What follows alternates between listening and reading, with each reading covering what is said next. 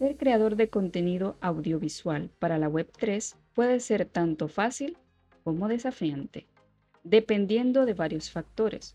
Por un lado, la tecnología actual facilita la creación de contenido multimedia, con herramientas accesibles y plataformas disponibles para publicar.